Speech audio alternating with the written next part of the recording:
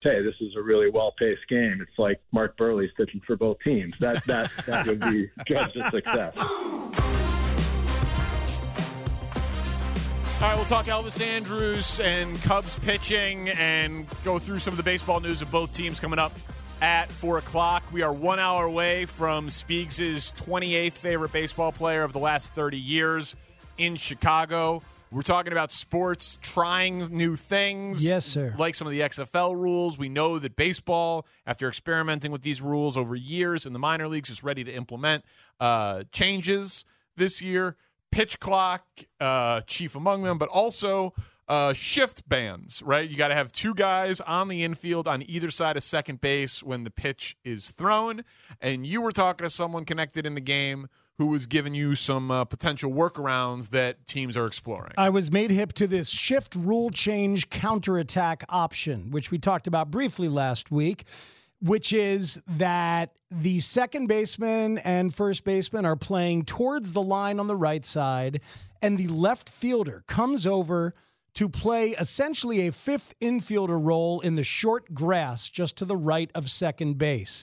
Center fielder then shifts a little bit left, and he'll be asked to patrol both center and left, and the third baseman goes to the back of the dirt and is ready, if need be, to sprint like hell back towards left field and cover that big empty ground there. The concept being you're still daring lefty pull hitters to try and go to the opposite field.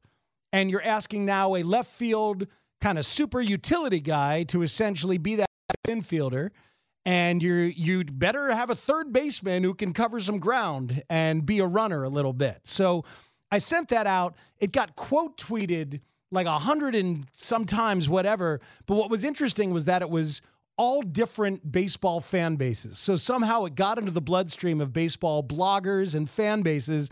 And there'd be a whole bunch of specific things like, for some team, for San Diego, it's like, boy, if you got Tatis out there in left field, it'd be great to have him come in as your fifth infielder. Or, sure. Like all these teams were applying to, for Ian Happ, it would be this. For our guy, it would be this, right. et cetera. Yeah, sure. Seattle general manager Jerry DiPoto was asked about it specifically on his conference call one day. So it's like, it was everywhere. So I wanted to send it to Theo Epstein.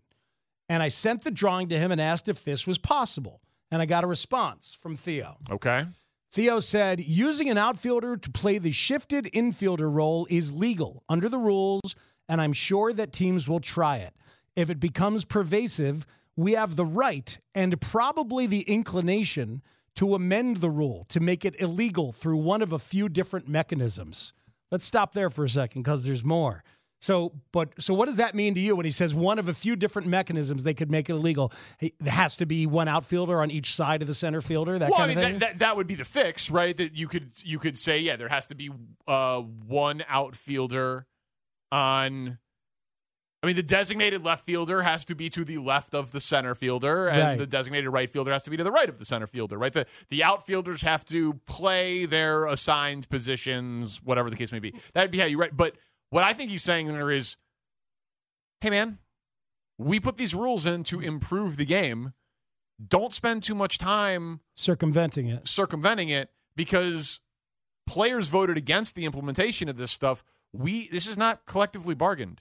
We can just put our thumb on the scale here and continue to tweak the rules if your whole point is to try to game the system. Right. We have the right and probably the inclination. Yeah, they believe in these rules. Yep, and they're going to make sure that they don't get circumvented by some kind of BS But counter. What was the first part? He said he's sure people are going to try. But I'm sure teams will try it.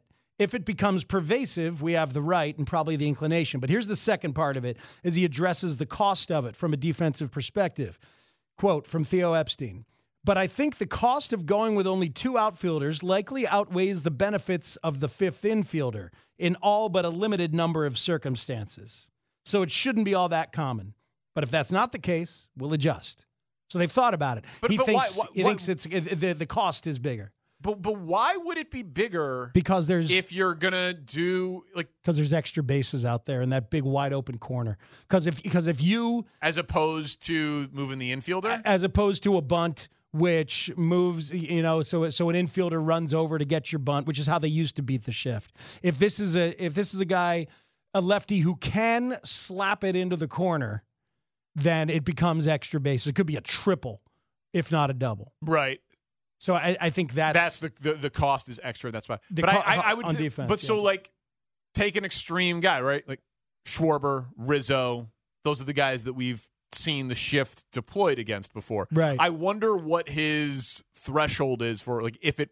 Like, I assume teams are going to try it if it becomes pervasive. Like I wonder if he's like 10 pure pull lefties it happens against, but nobody else has it done against them. We're okay with it happening against those guys. But like, I wonder what his threshold is. 1 guy too many? Is 10 guys too many? Is it happening in April okay, but June not okay? Like Right. I wonder what his annoyance line is. Yeah, it's interesting because he talked about, with Mully and Hall, repeatedly talked about a 3 to 4 week adjustment period for all these kind of rules. So you'll see people trying this in spring training. I mean, maybe it becomes so pervasive in spring training that the thumb gets put on the scale then. And maybe it doesn't even get to Major League opening day that you see it. So we'll see that. That's an interesting question. And then the other costs as a defense is like, man, if your third baseman can't run, you're not going to do this. You know, it's like, and if your left fielder on a given day is Kyle Schwarber or somebody like that, you're not going to bring them over and have them play on the infield and be confused about things like that. So I think you've got to have the right defensive roster for this to make sense. And the lefty extreme hitter has to have enough speed for it to be worthwhile and enough bat control. So it's still a challenge. I think it's going to make, in my opinion, for really fun experimentation while this happens. And I wouldn't mind if it doesn't get ruled out, if you see it every once in a while. But it should just happen against those, because like you could go back when the next batter comes up in the order, right? Yes. It's not like you have to be locked into that spot. So I guess I don't see why you don't have to change gloves because you're not becoming an infielder. Yeah. So moving the outfielders around, this is one way of how moving the outfielders around. Maybe you'll see a right fielder come and play halfway. A right fielder will come and play that fifth infield spot, and center field and left will both shift over towards the right. You'll probably see that. And I don't know if then you would want to have a mechanism to adjust that. The workaround that I'm wondering about is with the pitch clock workarounds, because that's the one that I care about the most, because I think it's like the one that's actually like in the best interest of the fans of the game. Can you take the signal not being on the rubber? Can you catch the ball on the grass, get the call for the next pitch from your pitcher, right, and then walk up to the mound, and then that starts the pitch clock?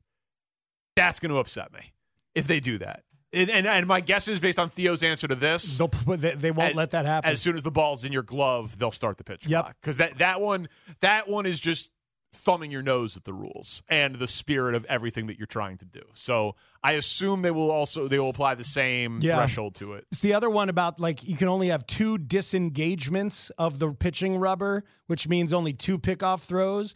Once you've gotten to 2 disengagements, there are people out there who think that some managers and pitching coaches are going to advise their pitchers to just hold the ball for like an uncomfortable amount of time out there on the mound while waiting. Now the pitch clock it's all gonna work together. It can't be that uncomfortable. Can't be that long, because it's all gonna work together. So those 2 rules, pitch clock and disengagements, are kind of designed to try and work together. It worked in the minors, man.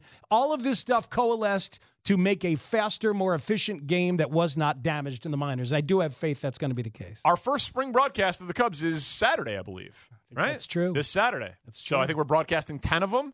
So only 2 interruptions for this show for Cubs and Sox. Cubs-Giants, 1:55 on Saturday. 1:55 on Saturday. Cubs baseball will be on the air. We're excited about that, of course. Sox signing leads to Spieg's optimism. There's also some Cubs confusion on the back end of their pitching rotation. We get into the baseball on both sides of town next on The Score.